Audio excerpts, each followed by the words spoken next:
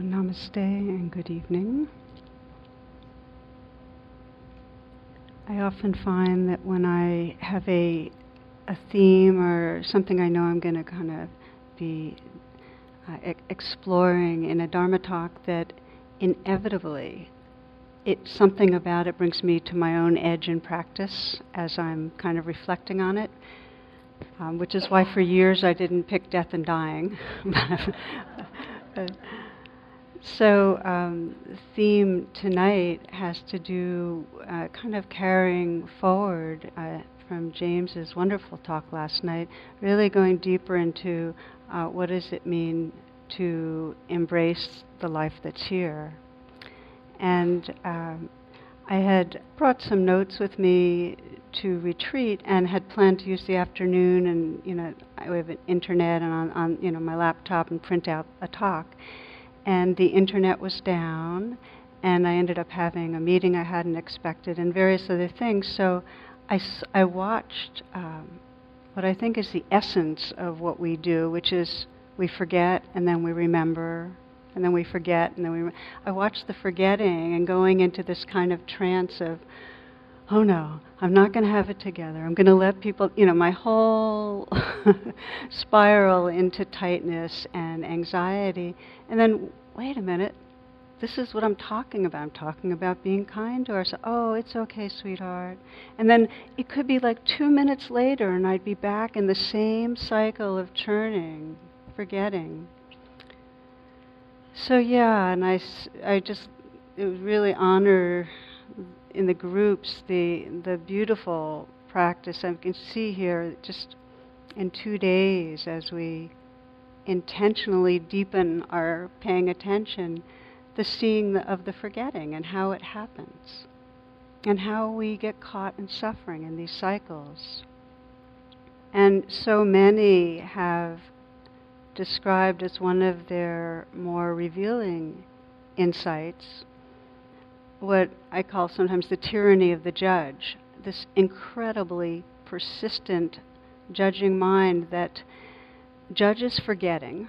We forget and we come out of thoughts, and along with whatever we're coming back to, there's some overlay of I shouldn't have been gone, and that's a kind of a sticky one.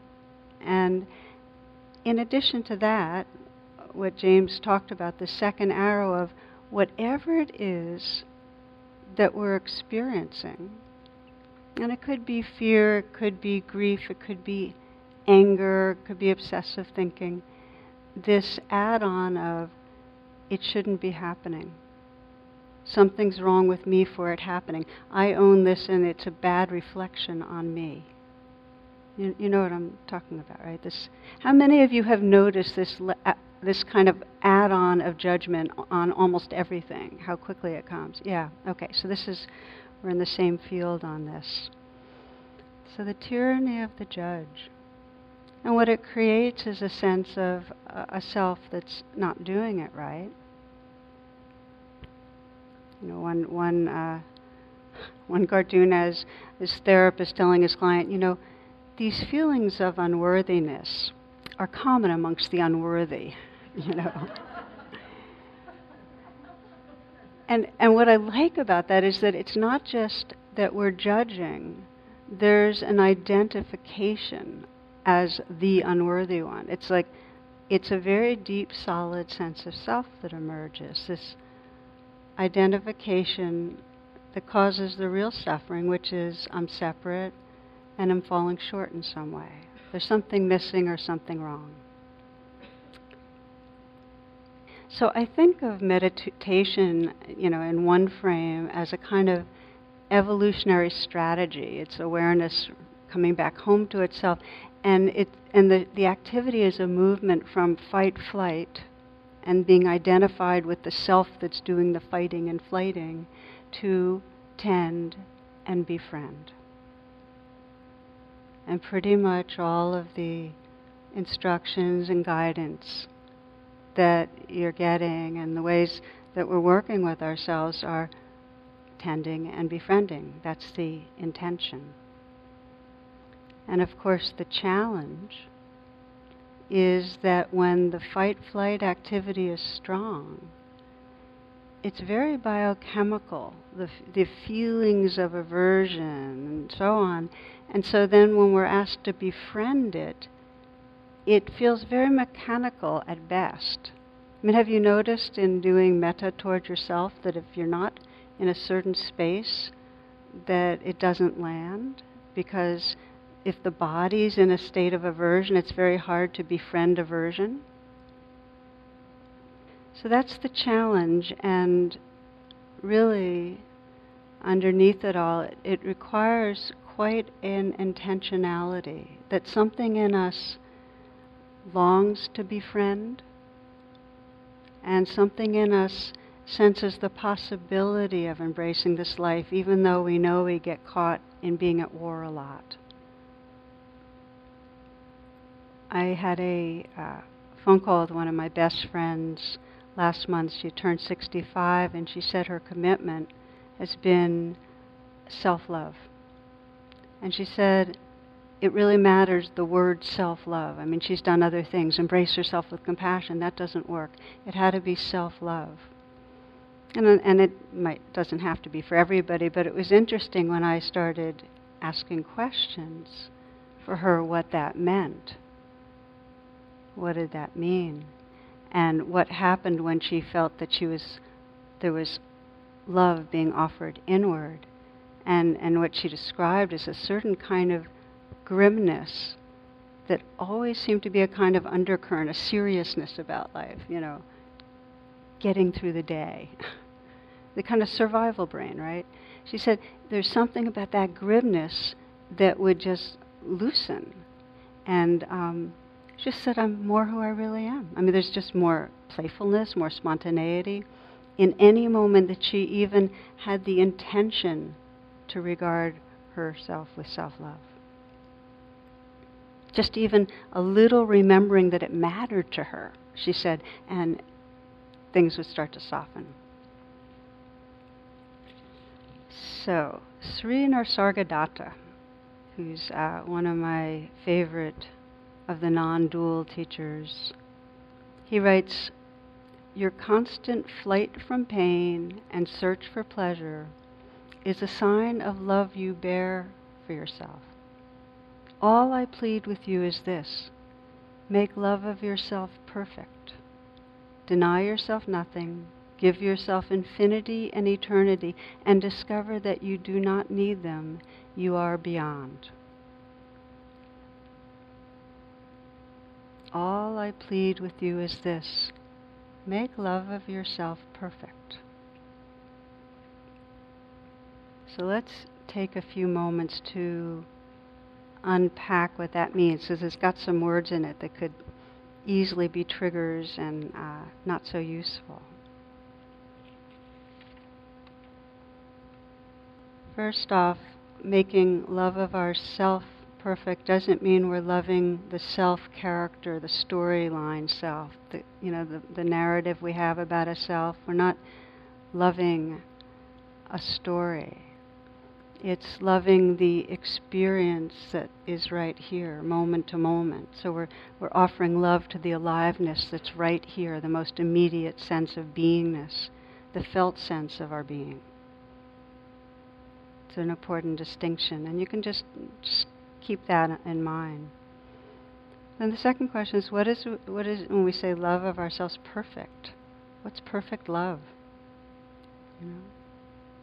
And again, my understanding is not perfect as in setting up another hoop to jump through, and you're not good enough, you're not loving yourself perfectly enough, not one of those things. It really has to do with a quality of sincerity and presence that we bring to the moment. So rather than me adding words, I'd like you just to take a moment to inquire into this yourself. Okay? Let's just see what's in the room, our collective wisdom on this. So if you want to let your attention go inward, and the invitation is just for these few moments now to explore the possibility of fully loving this being right here that you call self. That's the purpose or intention right now, is just to love yourself in as pure and authentic a way as possible.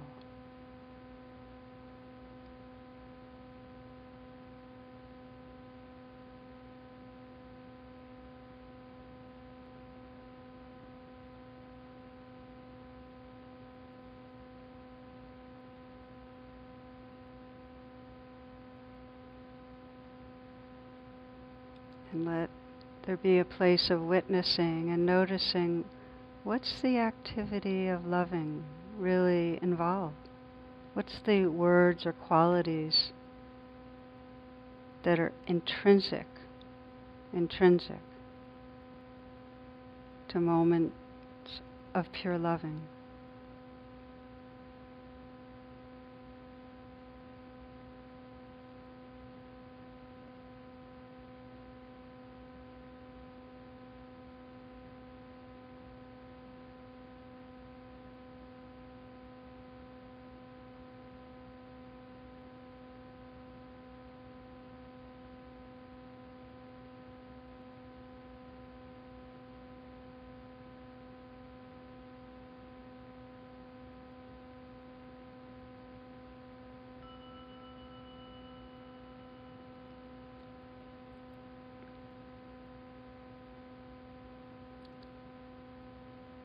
So let me just ask, let's just put a few words in the room, just like a word or two, yeah. Tenderness. Let's hear what else, yeah. Attention, in the back, yeah, Ben. Patience. Take care. Playful. As is. All embracing. Yeah. Spacious. So that's, just want to get a little bit of the feeling, because they're all truth. And any words would be a part of it. And those are a beautiful expression. Krishnamurti. Our full attention is the deepest expression of love. Now, what is full attention? It's the same question as asking what is love. What is our full attention? Full attention, spacious. It's as is, totally allowing. Contactful. It has a capacity to respond with tenderness.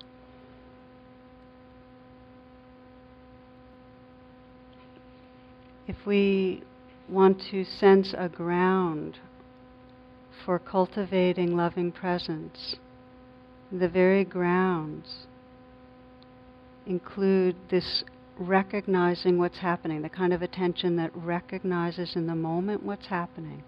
If we're paying attention to ourselves and we're really recognizing what's here, seeing it, feeling it, contacting it, and utterly allowing it.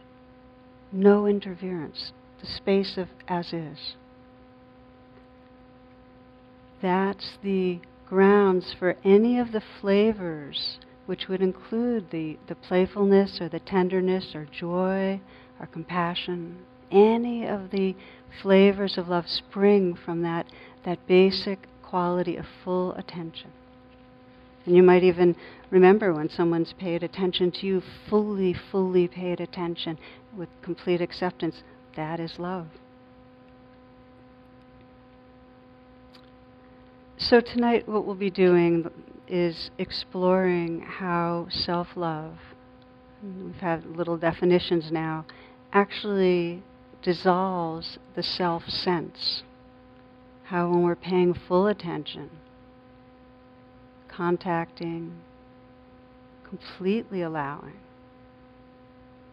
in that presence, there's no self that we're loving, there's just loving presence. And we'll look at how it naturally serves the beings in our life. contrary to any idea about it being navel-gazing or anything like that. This is the Buddha in the Samyutta Nikaya. He says, the moment you see how important it is to love yourself, you will stop making others suffer. So, the key inquiry here then is, what are the habitual ways that we keep ourselves from loving presence? How do we do that? How do we keep ourselves from that full attention? And Rumi puts it this way. He says, your path is not to seek for love, but merely to seek and find all the barriers within yourself you have built against it. I love that one. Your path is not to seek for love, but merely to seek and find all the barriers within yourself you have built against it.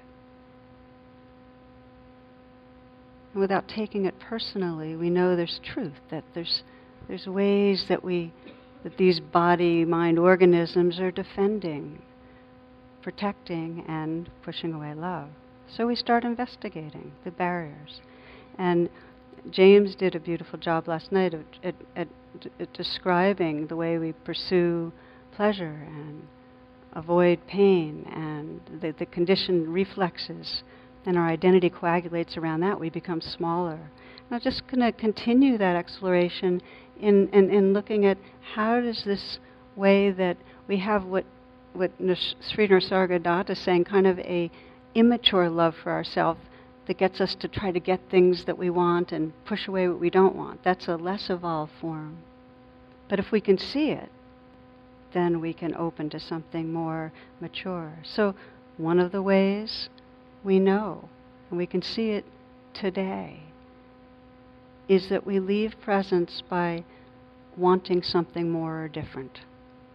And I wonder for you, for yourself, how you might consider, what was it that you were waiting for?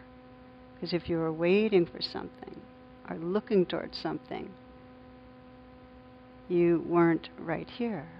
So what were you waiting for? I mean, for some it's the bell. We know that, right? You're just waiting for that, because there's incredible relief for a moment. Some it's food or shower or nap. But it's interesting to know that, in daily life we're wanting the next fix. And in those moments, it's like wanting the next moment to contain what this moment is not. In those moments, we're not available. And if you just take a moment to reflect for yourself about wanting mine, close your eyes again.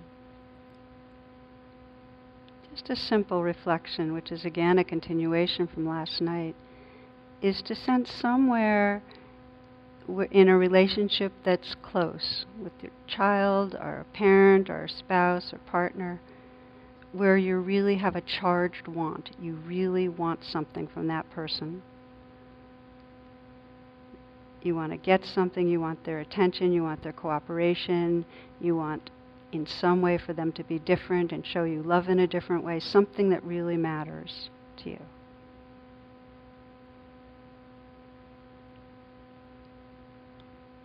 And for the fun of it, get into how much it matters. Like, get into it. Rev it up for yourself so you can feel it for now.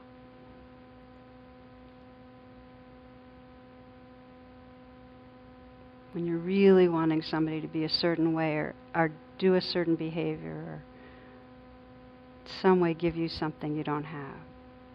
And see as you're doing it if you can let your body express it a little. Maybe it might be that your face has a certain expression, but go ahead and play along here. You might have your face, see what your hands might do to kind of embody wanting them to be different or more. You might lean forward a little if that feels like it fits, but just go ahead and nobody's watching except me. And just notice what wanting mind does to your body, your heart,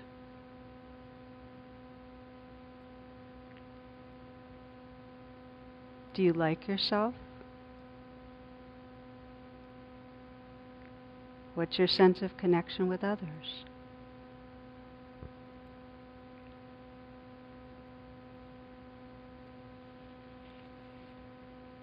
Okay, you can let go of all wanting. Release all clinging. Okay, so wanting mind gets in the way. And it's more than it gets in the way. When we're wanting, there's a kind of need or neediness that we really feel ashamed about often. And I've seen many people talk about their wants to do with other people, and when they really started uncovering it, there was a very deep shame that comes from being very young and saying, "Mommy, Mommy, can I have?" and somehow or other being told, you're asking too much, you want too much, don't bother me. A lot of shame in that one. Then we do a lot to try to prove our worth. These are the false refuges. These are the chasing after, the pursuing, the pleasure of feeling that we've proven ourselves. Through overwork, we try to impress. I was remembering how when I was in first, second, third grade, and a question, teacher would ask the room a question, I remember the feeling of my heart banging and pounding and waving my hand and being so excited to have the right answer, and of course horrified if I didn't, but just the desire to be seen as knowing something or right.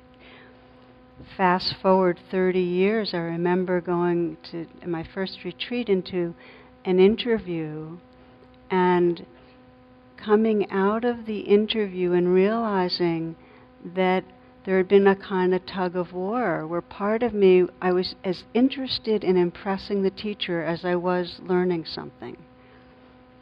It got in the way. It starts very early. It's in our culture that we get so much reward for looking good. This has children's response to a question, name 6 animals which live specifically in the Arctic. One answer, 2 polar bears and 3, and it's crossed off, 4 seals.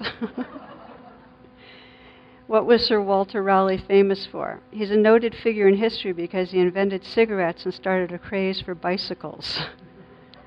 What's a vibration? Well, there are good vibrations and bad vibrations. Good vibrations were discovered in the late 1960s. What happens during puberty to a boy? He says goodbye to his childhood and enters adultery.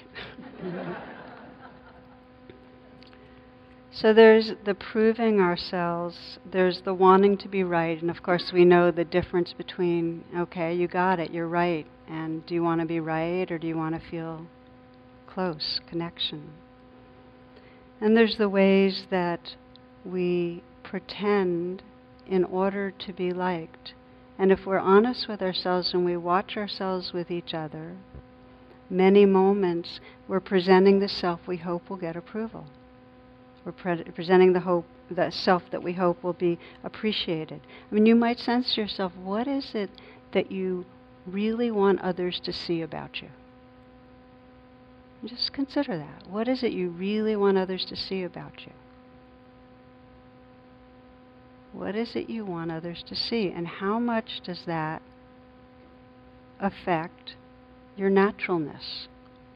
How much presentation is there? And what is it you really don't want them to see?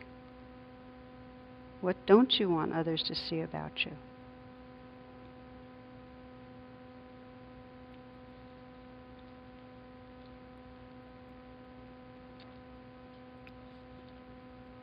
And how does that affect your way of being with other people? So part of this pursuing pleasure and avoiding pain is leaving our natural being, our authenticity, and presenting. And then the way we leave is we distract ourselves when there's raw feelings of discomfort rather than being, tending, and befriending. We go online, we watch TV, we sit in front of a screen, we distract ourselves in our own minds.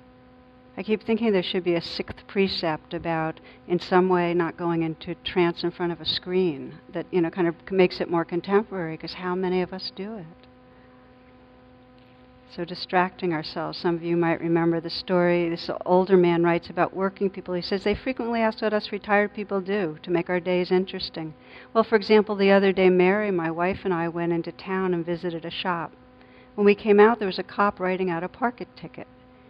We went up to him and I said, "Come on, man, how about giving a senior citizen a break?" He ignored us and continued writing the ticket. I called him a jerk. He glared at me and started writing another ticket for worn-out tires. So Mary called him a creep. He finished the second ticket and put it on the windshield with the first. Then he started writing more tickets. This went on for about 20 minutes. The more we abused him, the more tickets he wrote. Just then our bus arrived and we got on it and went home. We try to have a little fun each day now that we're retired. It's important at our age. So distracting ourselves. So what I'm really describing right now, just to bring it into basic terms, is the different ways we leave presence out of fear and get ourselves further and further away from intimate contact with ourselves or each other. Now, the biggest way that we do it is through judgment, in my view. Because judgment, not only do we judge, but then we judge the ways that we're judging. It's the nail in the coffin. It locks us in as bad person. And so I want to explore that a little bit more, but just read you what somebody put forward as one of the more creative responses in terms of how to, a kind of a strategy for forgiveness. It's meditation on a raisinette, okay? You know raisin meditation, right? Okay, this is raisinette meditation. And you sit in a comfortable chair and you just relax. And then you place the raisinette in your hand. And there might be a problem because it could melt a little if your hand's warm. But examine the raisinette as if you've never been to a movie theater. As you look at the raisinette, ask yourself what you could be doing if you were not examining a raisinette. Now smell the raisinette with dignity because no one's looking. Okay. Now, is it difficult for you not to pop it into your mouth? You did pop it into your mouth. Now these are steps 9 through 12. You ate the entire box. You want more and more. Is there no end to your desperate cravings and neediness? Will you never feel loved? Then 13, forgive yourself. Don't become impatient with this first step to inner peace. Soon you will advance to the Kit Kat bar and finally to the highest level of candiness, the almond joy. So, raisinette meditation, if the forgiveness practices here don't work for you. So, judgment, just a way that I find is really helpful to check in, is a kind of scan, and it's a scan to sense, in a way, what am I holding against myself in this moment? So I'm going to invite you to we'll do just a brief rendition. And I'd like to base this rendition of the scan on the word should. Because should is a word that is really a wake-up word if we're onto it. Anytime there's should, I should be different, you should be different, there's a signal there to deepen attention. So I'd like you to consider, here at retreat, what are the shoulds on how you should be? In other words, at retreat I should be, fill in the blanks. Is it present? Kind? Trying hard? Grateful? What's the shoulds that come along with here at retreat?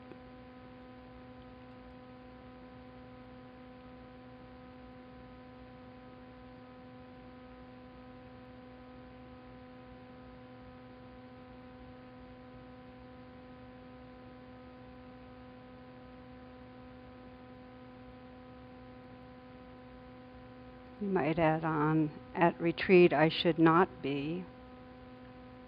Maybe you should not be sleepy or lazy or judgmental. What are your should not be's?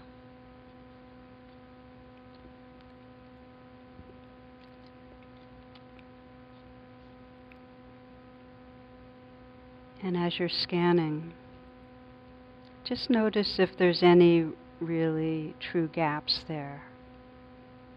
Are there places at retreat thus far where You have an idea of how you should or shouldn't be, and there's really a mismatch. And just be honest. This is a moment where you can just, without adding judgment if possible, just notice where there's a gap, where there's an undercurrent of, I should be different.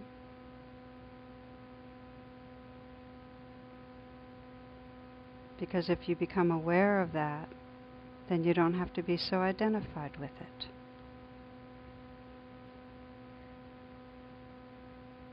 You might notice that you listed perhaps some really virtuous things like I should be present or kind or grateful. And at home we have our list too, in a close relationship, what we should and shouldn't do. But here's the thing. You can open your eyes if you'd like. What happens, no matter how noble our idea of what should be is, what happens if we're different from the should? No matter how noble it is, what happens?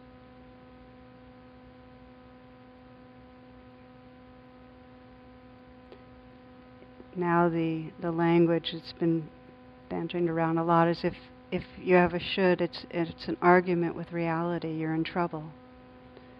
Because as soon as there's a should and it doesn't match, we're at war. We're at war. We've turned on ourselves. It creates distance. It fuels the trance. And this goes for the big shoulds, but it also goes for the very subtle shoulds.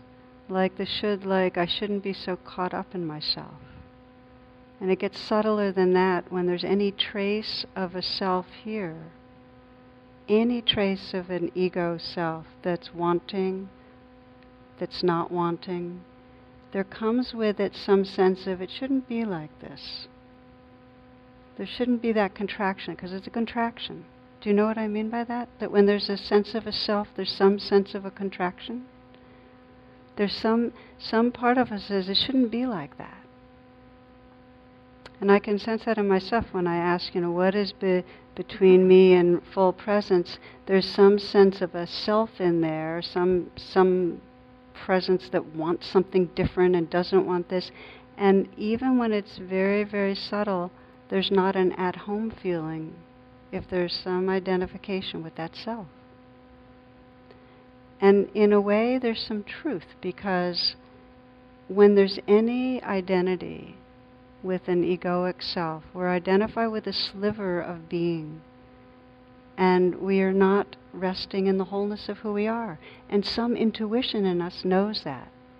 Now, the response doesn't need to be aversive judgment, but there's something in us that knows that we're not at home whenever there's a self-sense.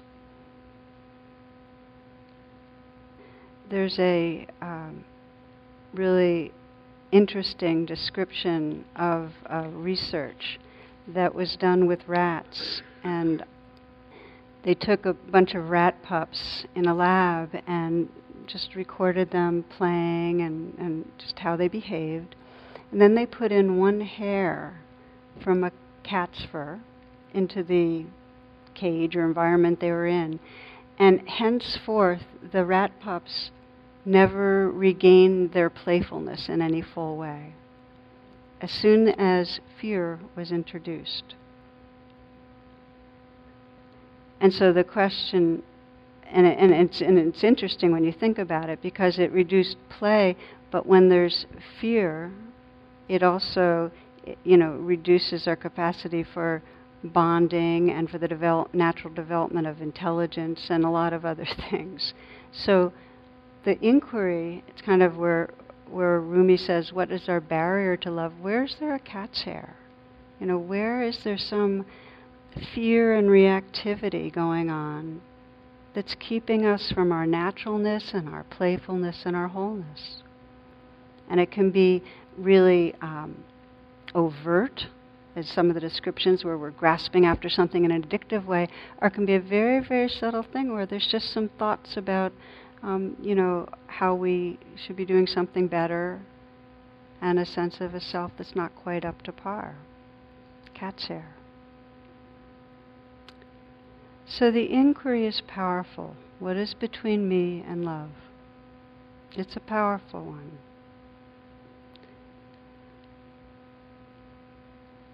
Rachel Remen, she says, there are laws of our inner world that bind each of us as firmly as gravity.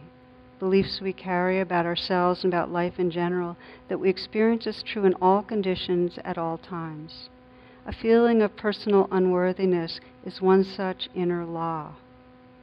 One moment of unconditional love may call into question a lifetime of feeling unworthy and invalidate it. Now, I like the power of this quote, and I share it on purpose. I like the languaging of law of our inner world, because whenever there's a self, there's a not liking of that self. The ego doesn't like itself.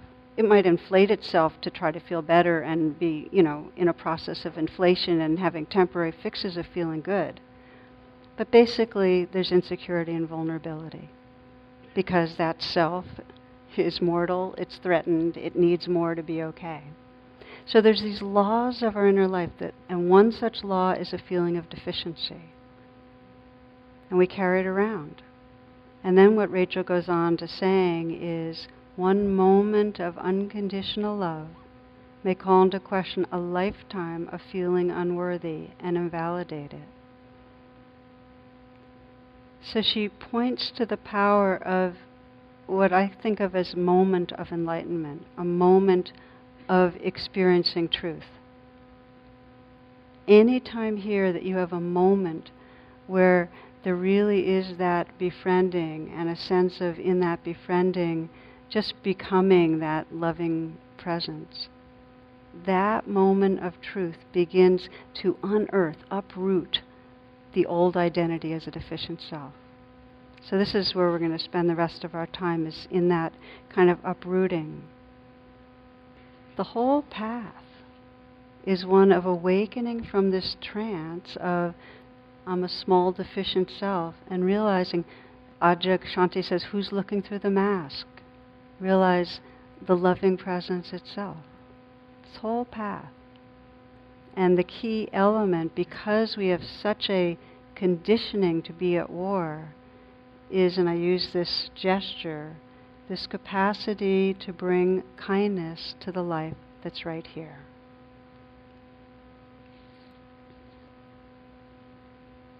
So just to share a bit of my own process in that, the beginning of loving ourselves is caring about it, that it matters to us, that something in us gets that we cannot awaken and be free if there's not that quality of tender, full presence towards the life that's here. That there's these two wings, and one of them is recognizing what's happening, the other is absolutely, tenderly, kindly being with it. That we can't do without that. So the beginning of self-love is getting that it matters to us. Like my friend Alice, who said, I'm committing myself. So up until about 8 years ago, I had a repeating dream. And it just would keep coming up, year after year after year. And this stretched for a long, long time. And each time I was in a different situation, but had a very young child. The child was under a year, female. And I'd suddenly realized I had lost my child. And the rest of the dream was the horror and the fear and the grief and what have I done to have lost my child. So now I have a son, and it continued after he was born for a number of years. And I kept thinking, what's going on? I have a son, and here's this little girl that I keep losing in my dreams. Well, one morning, and this was the 8 years ago, I woke up and I was crying. It was uncontrollably crying. And I wrapped my shawl around me and I said, okay, let's be with this. And I invited the crying place to be as big as it was, really weeping. And I was just feeling grief and separation. And the words that came out were, I'm sorry. I just kept saying, I'm sorry, I'm sorry, I'm sorry. So, I kept investigating, and, was I sorry? Was the sorry going towards this dream child? Who is it going towards? And as you might imagine, I was saying I'm sorry to some inner part of me. And it was really clear that, it was kind of one of those bangs over the head, that there was this vulnerable place in me that I just wasn't paying attention to. And it's like pretty much the most lay, pop analyst in the world would go, yeah, duh. But for some reason, I had to spend years having a repeating dream about losing a little girl to get that there's something in my upbringing and, my mother being, having a lot of anxiety and depression when I was younger, and me wanting to be strong and it not being okay to be vulnerable and who knows, blah, blah, blah. But I wasn't paying attention. So that morning, there was this crying from this vulnerable one, this scared one, the one that's really insecure, the one that feels deficient no matter whether I write a book about radical acceptance or not, that place in me that's in there. And so I, as we practice, what's needed, what do you want? And just as we know, just to be seen, see me, and to be held. So my practice, which is often, in some way putting my hand on my heart and saying it's okay, or it became it's okay, sweetheart, or also includes, calling on loving energy and feeling it come in. I practiced, and it's continues to be a beautiful practice. But what was really pivotal was that I shifted from somewhat grudgingly paying attention when I had to an eagerness almost when vulnerability comes up, when I get hit up by insecurity. I've shared a few times being fearful about going to a conference, or today the anxiety and having all these miscellaneous papers around. That rather than when there's a remembering, oh, okay, all right, I'll be with this. It's like, oh, this is, and I use the word portal, this is the entry into the very place that actually is the source of loving. There's a willingness. So our practice here, and we've been exploring it over and over again, is when we sense that something's going on, to recognize it, to allow it to be there. It's like, okay, this is here, it wants attention. And in that willingness to bring that sincerity and that interest to investigating and offering kindness, because that's the very place that we can wake up.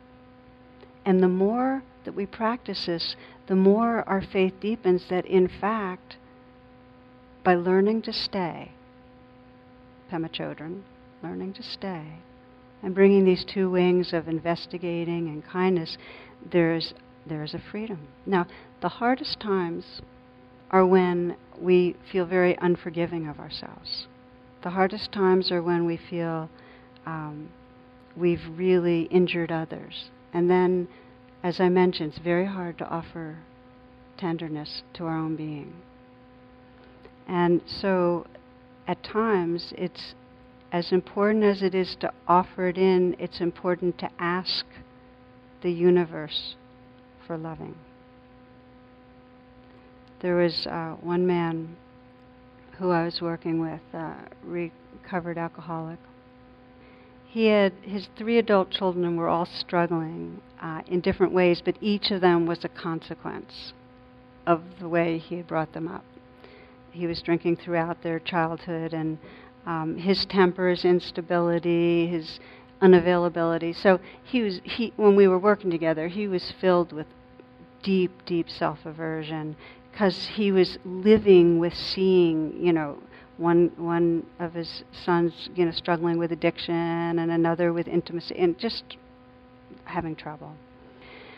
So I shared with him the metaphor I often share about forgiving, that if you're in the woods and you see a dog and under a tree, and you go over to, you're eager to greet the dog and pet it, but it lurches at you and it bares its fangs and growls, and you go from being friendly to going, being angry at this dog that's gotten so vicious.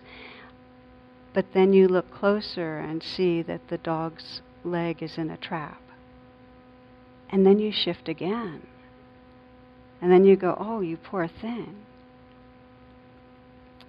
So to the degree that we can deepen our attention and see that our leg's in a trap, whenever we cause suffering, we're suffering. And it's the same for others. To the degree we can see that, there's some forgiveness that begins. And so this is what I shared with him. And he started to see the leg in the trap, his self-doubts and his isolation and his anxiety and how intolerant it was. And he started softening, but still there was something about seeing his children, adult children in pain, that he just kept looping back into hating himself. So that's when he began praying. And he prayed to God, his sense of God, which is kind of a field of light and wisdom and love, whatever. He prayed to that energy, that presence, to see him and to love him and to forgive him.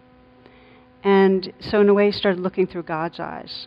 He got outside of himself enough, and he started it just made enough space so he could begin to receive. And he felt that sense when he was praying, and when he was praying from a really sincere place, like, this hurts, please may I hold this life with some kindness.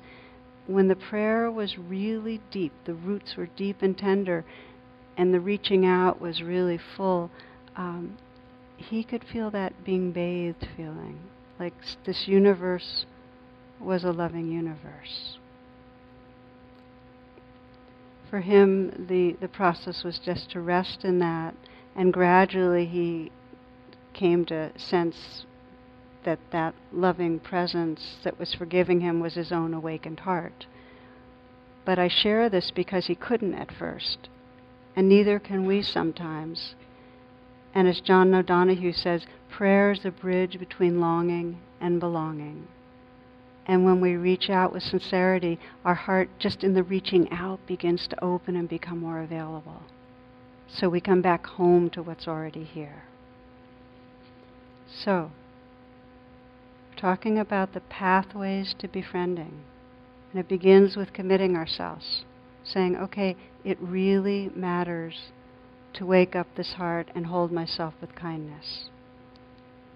Now, as with metta, the loving kindness practice that we do that has a kind of formal sequence, the invitation is usually to start where it's easiest to feel love. And because it's not with ourselves, we often start with others.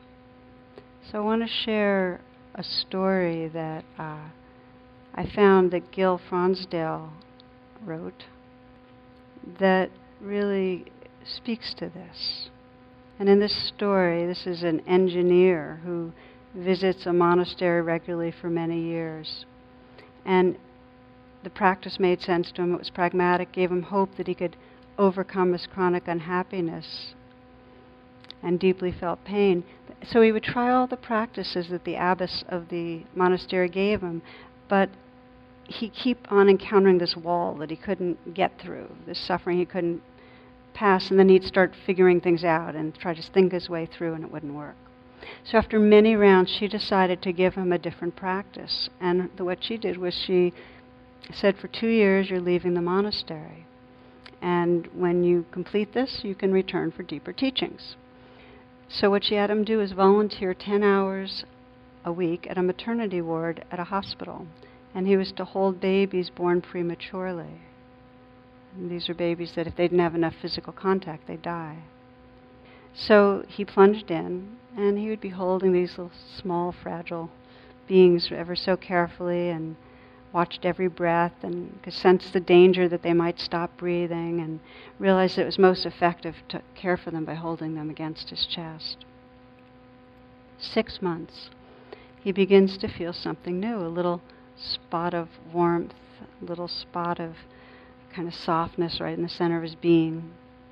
But it felt foreign. It felt different from his ideas of himself. So he kind of ignored it. He kind of thought, okay, I'm not going to think about this, which was good, because that didn't interfere. Over the months, that warmth expanded to fill his whole body. And gradually it dissolved the dark and the hardened wall around his heart. So he completed his time and he returned to the monastery. The abbess saw that he was transformed, that he was no longer desperate to try to fit everything into his conceptual framework, and gave him new instructions. When you meditate, don't think about what is happening. Rather, let your awareness be seated in the tender warmth where you feel your body. If you do this, any meditation practice you do will be fruitful. And the man found this to be true. To leave the thoughts behind, to keep his heart and his body, to come home.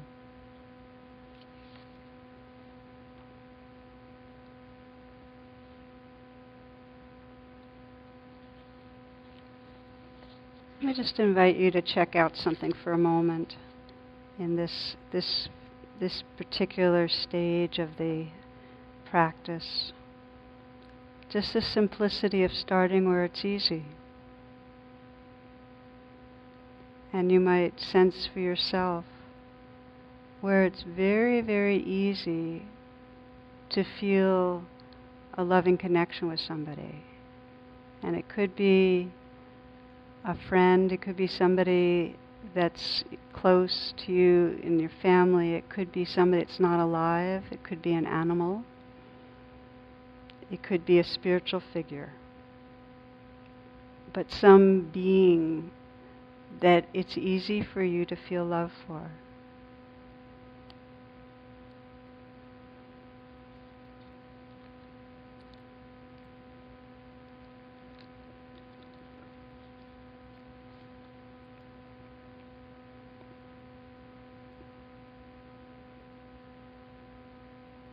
And you might sense that being's love for you. Just see that being's eyes, sense the message that could come through those eyes of care. Sense the possibility of letting that in a bit.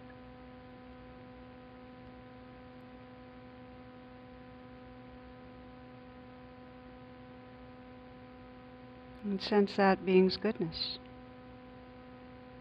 What you love about him or her.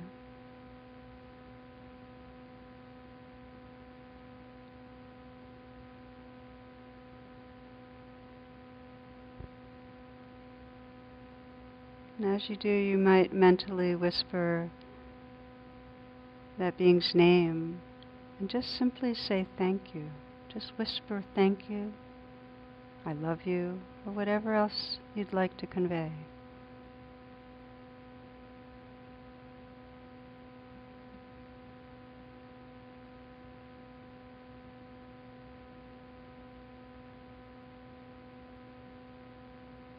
And you might say the words again. Sense it coming from the most sincere place in you. Thank you. I love you. A few times even. Until you feel the actual visceral sense of where the words come from awake.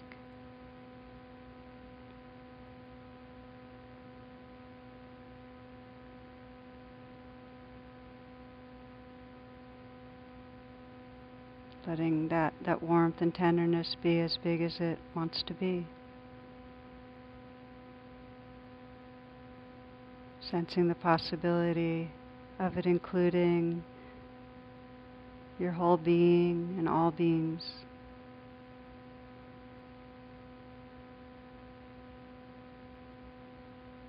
Keeping your heart in your body, including this life.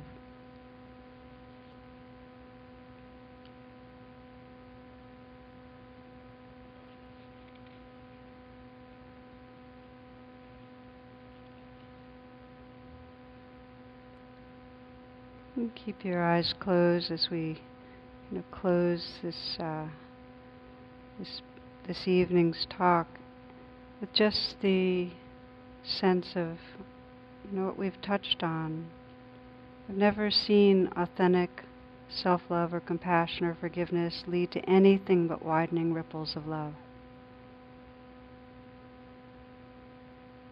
If we hold our own being with love, this body, this heart, we're going to love the earth. We're going to love this life around us and take good care. In any moment of our lives that we remember love, that we remember to ask, what is between me and love in this moment? Just that bit of remembering that we care about love, the armor starts dissolving.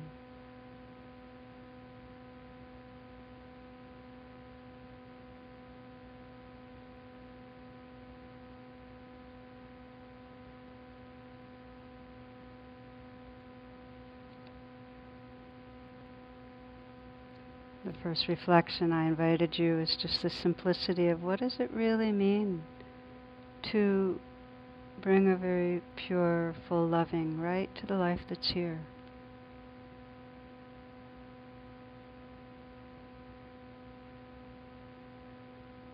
Just to experiment again with curiosity,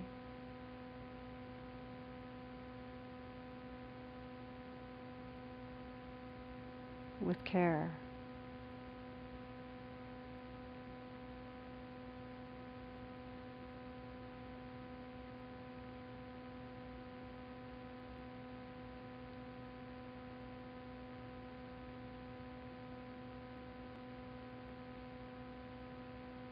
When there's loving of the life that's here, is there any self you can find?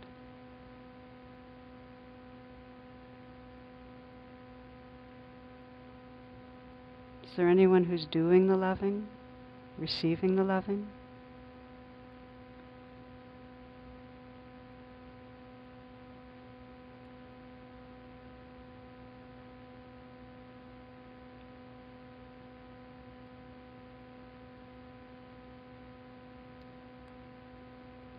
Notice what happens if you let yourself rest and be the loving. Just be the loving.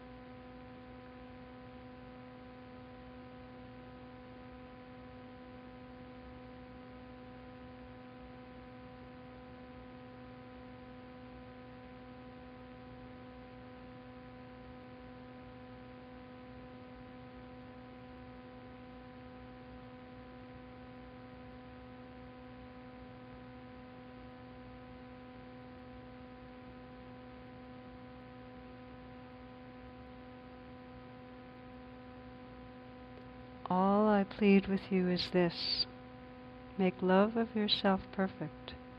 Deny yourself nothing, give yourself infinity and eternity, and discover that you do not need them. You are beyond.